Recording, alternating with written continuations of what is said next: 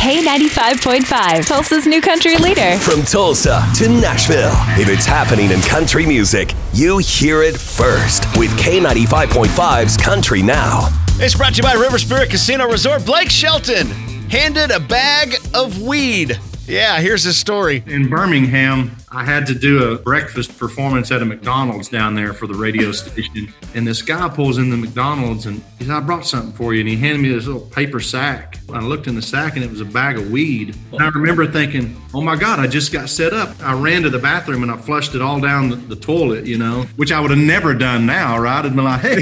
At the time, I was 24 years old and in Alabama, I was like, oh my God, I just got set up. I'm going to jail. You can catch Blake Shelton on TV tonight for the finale of The Voice.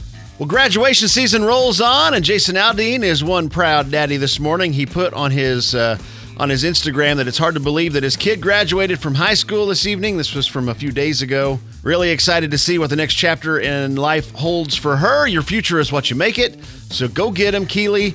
We love you. Keely is his oldest daughter. She graduated Saturday night. I believe Central graduates here tonight. That, my friends, is your K95.5 Country Now. Never miss it at K95Tulsa.com.